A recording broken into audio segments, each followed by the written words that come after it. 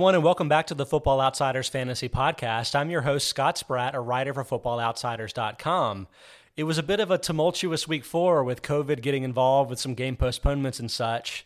But we've got some really good week 5 waiver wire discussion for today with a guest from RotoViz, Shawn Siegele.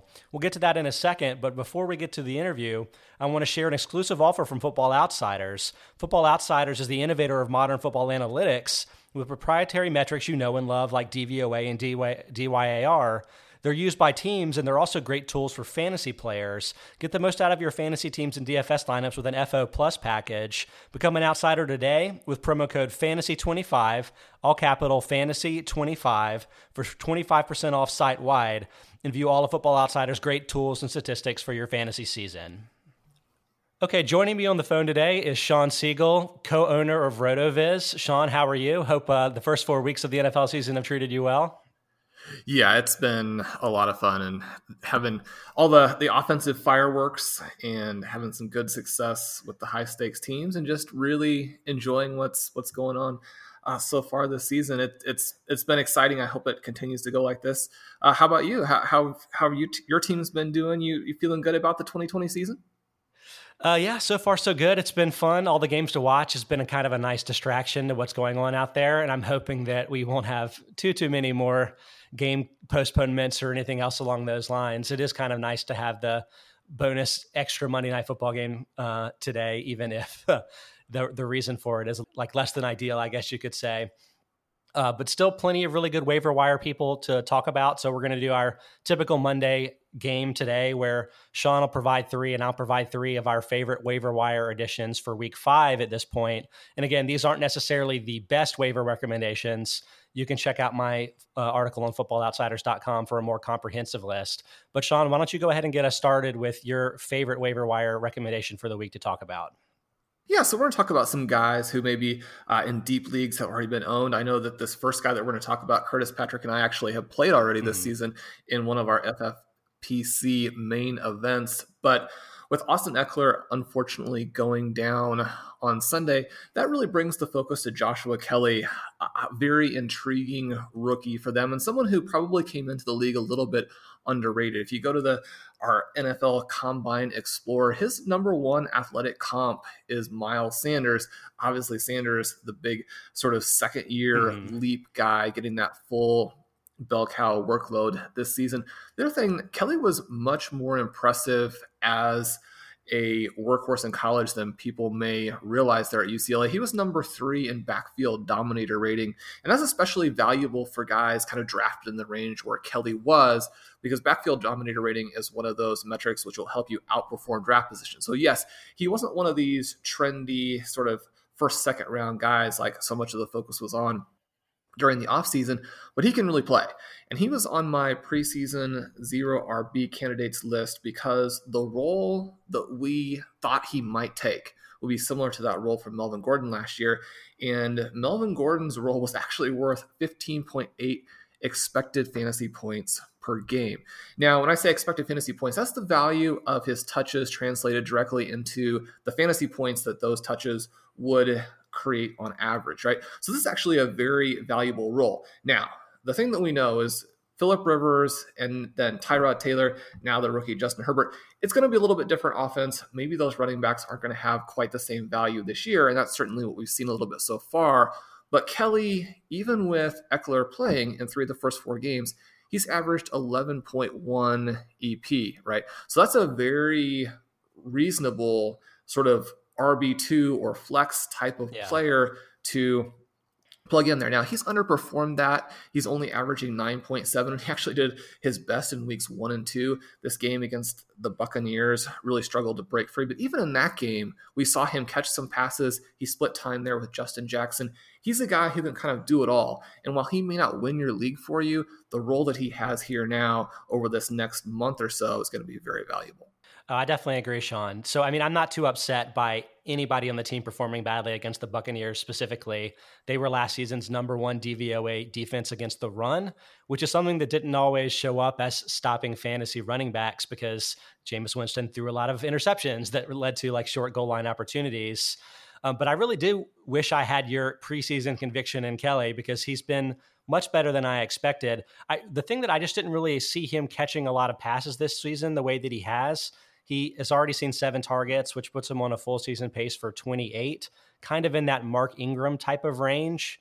And I think it's a little bit fair to treat him in a similar sense from a fantasy perspective, although Chargers probably not the same explosive offense the Ravens are. But Kelly is he's so much bigger than both Eckler and Justin Jackson. At 5'11" and 219 pounds, he's in that 30.5 BMI range that is kind of in the ballpark that you would look for a bell cow back. That's where Melvin Gordon was, and Eckler and Jackson both fall short of 29 BMIs. So if any of these guys are probably going to break out for that, 15 touch a week type of workload, it probably is Kelly, and Kelly outsnapped Justin Jackson this last week. So I think he's a great option for you in your fantasy leagues, and is still available. I think he might have been dropped a little bit over the last week or two, so he's still available in about 25% of leagues. I think he's an excellent pickup. For me, I'm going to pick a guy that is getting up to that level of ownership as well, but wide receiver Jamison Crowder of the Jets.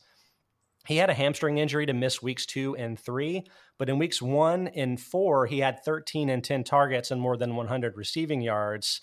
And while it's probably easy to say, the Jets, they barely have enough players to even dress to get out there, that may just be circumstantial. And once guys like Brashad Perriman and Denzel Mims are back, that, Crowder's workload may fall off precipitously. But I actually don't think that's the case. Over the last year, since the start of 2019, when Sam Darnold and Crowder have both played, Crowder's had a 26.6% target share in 15 total games. That's actually would have been 4th at the position if he had played all of the games possible, behind just Keenan Allen, Michael Thomas, and Allen Robinson. So Crowder is getting just an extreme workload out of the slot that I think makes him a pretty good PPR option. What do you think about that, Sean? Yeah, it's hard not to love Crowder. He should definitely be owned in every league. Like you said, the injury, missing a couple games, and in a shallower, just sort of medium-sized leagues, that can force you to drop a guy if you can't play him that week. But Crowder's volume, he's in an offense that's not the same, but he has that sort of Wes Welker, Julian Edelman type of role with the Jets. Has a really good feel with Sam Darnold. Darnold obviously playing very poorly because he has so little to work with there. But when he has a guy like Crowder, who's even, as you sort of mentioned, sort of borderline competent, then he can get the ball to him. And Crowder is more than that. He was one of the guys that our bounce back criteria picked out a couple of years ago when he was, again, coming off an injury, played extremely little. He's not the kind of player who probably, again, is going to win your league for you. But that type of volume, even if it's not explosive, and Crowder's got some speed, he's demonstrated and created some explosive plays. I think the full package there, if he's still available, you want to make sure you definitely get him. Talking about the bounce back criteria kind of brings me to my next guy here, somebody that we actually spent a lot in multiple main events to pick up last week, and it was good to see him kind of keep that going. And that's T. Higgins, and then sort of the contrast with AJ Green, right? AJ Green going in the 6th round of a lot of leagues this year. And I didn't necessarily think that he was going to be a bust, but our bounce back metrics that Blair Andrews has put together as part of his fantastic series, The Wrong Read, really raised a lot of red flags about Green, right? He has the name, he has the production, but it really came a long time ago. And he's not the kind of player that you want to risk a pick on at that range. And what we've seen is that he's been absolutely awful, right? When he has more than double the negative fantasy points over expectation of any other wide receiver in the entire NFL. And that stretch has really coincided with this sort of mini breakout that we're seeing from T. Higgins. Now, people like T. Higgins. He's an exciting rookie in this class. A couple months ago, I wrote an article comparing the 2020 and that epic 2014 wide receiver class, and it was kind of interesting. Higgins actually falls sort of well behind a couple names that we really like, Ayuk, Jefferson, Shenault, some other players who have had big games in the last week, 2 weeks or so. But his number 80 in the wide receiver prospect lab, it fits right in line with Jarvis Landry and Allen Robinson from that 2014 class. Yeah. And of course, not everybody who scores an 80 in the lab goes on to have careers like those guys. Those guys are obviously hitting at the top end of what their range of outcomes would be. But if we got an Allen Robinson type of career from T. Higgins, we'd be very excited. This is a guy who scored 25 touchdowns over the last 2 years at Clemson, giving him a 30% career touchdown share, which, is especially impressive when you consider how loaded that team is. Now, we look to his 2020 redraft volume. That's what we're concerned about right now, not necessarily his dynasty outlook. But starting in week 2, Higgins is tied with A.J. Green for second on the Bengals in EP behind Tyler Boyd. Unlike Green, he's right in line with his expectation. He's got 22 targets. Those targets have come 15.7 yards down the field. That gives him 27% of the team's air yards. And then we just look again at this last week, week 4, 7 targets, 4 receptions, 77 yards. The contrast with Green, who went 1 catch on 5 targets, couldn't be clearer. I still think that Green is going to play a role in this offense, but with what the Bengals are going to need to do and with what Joe Burrow is showing us, I think that both Boyd and Higgins can be startable players for you. I totally agree. And I've got some statistics drawing different lines of when the marcation is, but they pretty much say the same things that yours do too. So I have that over the first 2 weeks, Green saw a 23.4% target share, and it's dropped to 14.3% the last 2, whereas Higgins in weeks 1 and 2, just 6.4% target share, up to 20.8% the last 2 weeks. And that latter number ties him for 25th at the position. And I think that kind of gives you a good sort of benchmark. I think you're talking about more in the flex range for a wide receiver with Higgins. Green probably won't go away. You're right that Boyd is getting a lot of work out of the slot of late. But frankly, that's a little bit more than I even expected from Higgins in his first year on a team that, has quite a few offensive weapons. Even with John Ross being sort of unhealthy and inactive, I think that speaks well to Higgins' development and makes him somebody that I think is a great stash in your fantasy leagues. I'll be digging a little bit deeper with my next guy, the last wide receiver we'll talk about. That's Tim Patrick, wide receiver for the Denver Broncos, available in 99% of leagues right now, but really shined on Thursday night. Again, the Jets being involved, I know that kind of throws some issues with it, but I still do think he's a good player. The most important thing for me is that he played 76% of the team's offensive snaps. Jerry Jeudy played 69%. Deshaun Hamilton, the slot receiver, played 81%. Rookie KJ Hamler, 20%. And I really do think Hamilton and Hamler are probably fighting over the same target share coming out of the slot. So I think Patrick is probably going to be one of the guys working on the outside. And if they can get decent quarterback play, hopefully with Drew Lock returning in a couple of weeks, I think Patrick does have some fantasy value, in particular in deeper formats. He's scored twice, and that's really buoyed his fantasy value so far. But he also is 6'4" and 212 pounds. So he's had 0.67 opportunity adjusted receiving touchdowns over the last couple of weeks. So obviously scoring a little bit more than he showed so far, but he's also had a lot more opportunity adjusted touchdowns than Noah Fant, the tight end, who was probably the player we would have sort of on the outside looking in been like, that's probably the guy that's going to score most of the touchdowns. Really, all of the outside receivers, Fant, Jeudy, and Patrick, have the ability to score. And so I think if the passing can kind of live up to the skill talent there in Denver, which is a question mark, I think Patrick can probably be a successful option for you, in particular in your deeper leagues. I agree. And Patrick is one of those guys who definitely is a deeper sort of play, but when he's gotten the chances the last several years, I mean, he can give you that 1 week spike. And if you had, the miracle fortune to have him in last week, certainly he would have done that. The thing that I really like is the thing that you mentioned, which is his size. And I think that, with Noah Fant out, and that's so hard for me because Fant is the guy that I have on almost all of these main teams. And so hopefully he won't miss too long. But I think that size gives them a little bit of a necessary contrast with some of the other players that they have in there. Hamler, somebody else that I really like. Fant and Hamler, I think, were sort of the in terms of cost to what you were going to get were the way to play it. But now with both of them out, you looked at some of these other guys. Patrick, really interesting with just what he brings to the table all across the field, but certainly in the red zone. Yeah. Okay, Sean, hit us with your third waiver wire recommendation for week 5.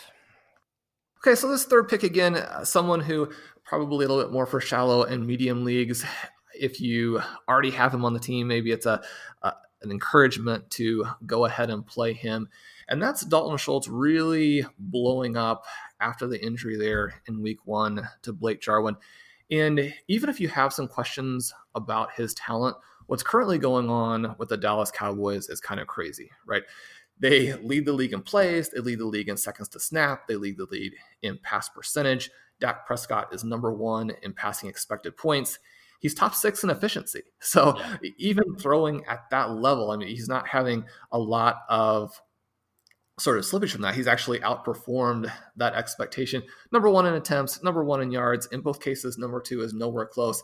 And that gives this situation where even though when you were looking at the Cowboys, obviously you're looking at Amari Cooper.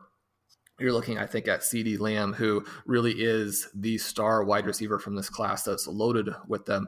You're looking at Michael Gallup, and then Ezekiel Elliott getting a ton of targets as well. And you look at that, and one of the issues that I had with the tight end position here with the Cowboys is that, if you felt like there were still going to be targets left over for the tight end position, then you should probably have Dak Prescott as a first-round pick, even knowing what we know about quarterbacks and how replaceable they are. Well, through the first month, it's actually been like that, right? It gives us a situation where Schultz trails only Kittle, Waller, and Kelsey in terms of expected points per game. And from week 2 to week 4, which again is that sort of time period, him moving into the starting lineup following that injury, he's averaging 8 targets per game, which is also 4th at the position. Now, if you're a Cowboys fan, you're certainly hoping that their defense isn't this bad. And we know that some of these numbers are going to fall off. But even once they fall off, I think we're in a situation where the Cowboys are going to have to pass to win. This is going to be an explosive offense. The efficiency is going to be there in most games. And so even if Schultz isn't the major talent that so many of the rest of the guys are in this offense, he's very viable and I think important at a position where if you score points, you can really gap your league mates. Totally agree with you, Sean. And I've been a little bit concerned if the Cowboys will be able to keep up their ridiculous pace of pass plays. And I'm sure they won't to that extreme extent. And that may end up costing Schultz some touchdowns. He's got 1.52 opportunity adjusted receiving touchdowns since week 2, which is the 4th among tight ends. But like Gallup, Cooper, and Lamb are kind of all in that mix. So if the total volume of plays in the red zone goes down, then Schultz's touchdown production is going to go down. But he's also 14th among tight ends with a 15% target share since week 2. So it seems like he should be at least be in that tight end 2 range based on the workload. And it seems like the Cowboys passing offense is just so dynamic that I think tight end 1 is a very realistic expectation for him going forward. Meanwhile, for my final pick for the week 5 waiver wire guys, I'll pick a quarterback, Derek Carr, available in more than 80% of leagues right now.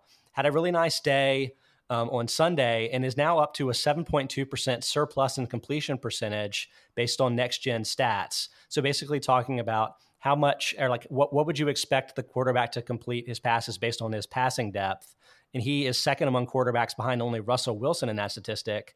The profile is pretty much the same as it's been. 2 years ago, a 6.8 yard average depth of target. Last year, 6.6. This year, 6.7.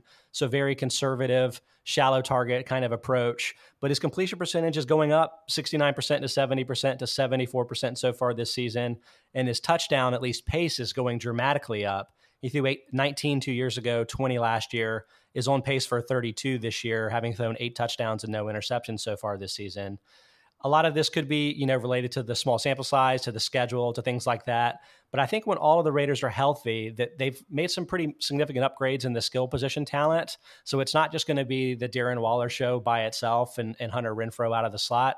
I mean, you've got guys like Henry Ruggs that I think can really generate some yards after the catch. I think Josh Jacobs is a very talented receiver and is getting a lot more receiving work this year. So even though Carr may be more or less the player that he's always been accurate.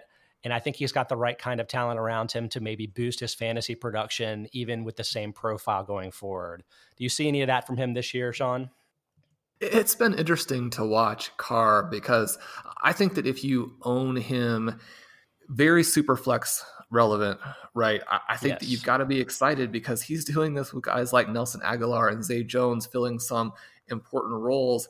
And if Ruggs is able to play at some point this season, what he did in the first half of week 1, how he looked very, very impressive.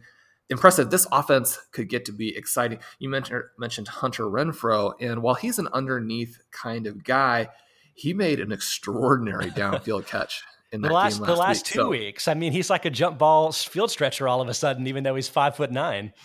Yeah. So you look at some of these plays. Waller, obviously a star. You mentioned Jacobs getting a little bit more involved. Carr was one of the guys that targeted late in the Scott Fish Bowl because of exactly some of those things you mentioned. That format gives basically bonus points for the completion percentage, and that has been Carr's profile now for a while, improving it even a little bit more this season.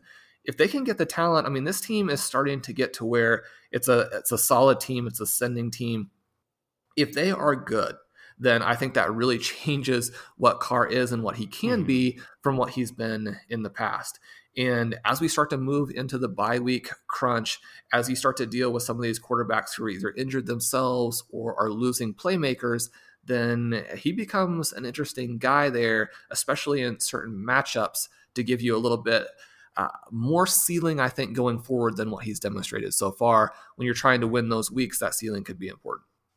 Okay, well, that's going to wrap up this Tuesday episode of the Football Outsiders Fantasy Podcast. Thanks so much for joining us today, Sean. Sean, why don't you tell us where everybody can read your work?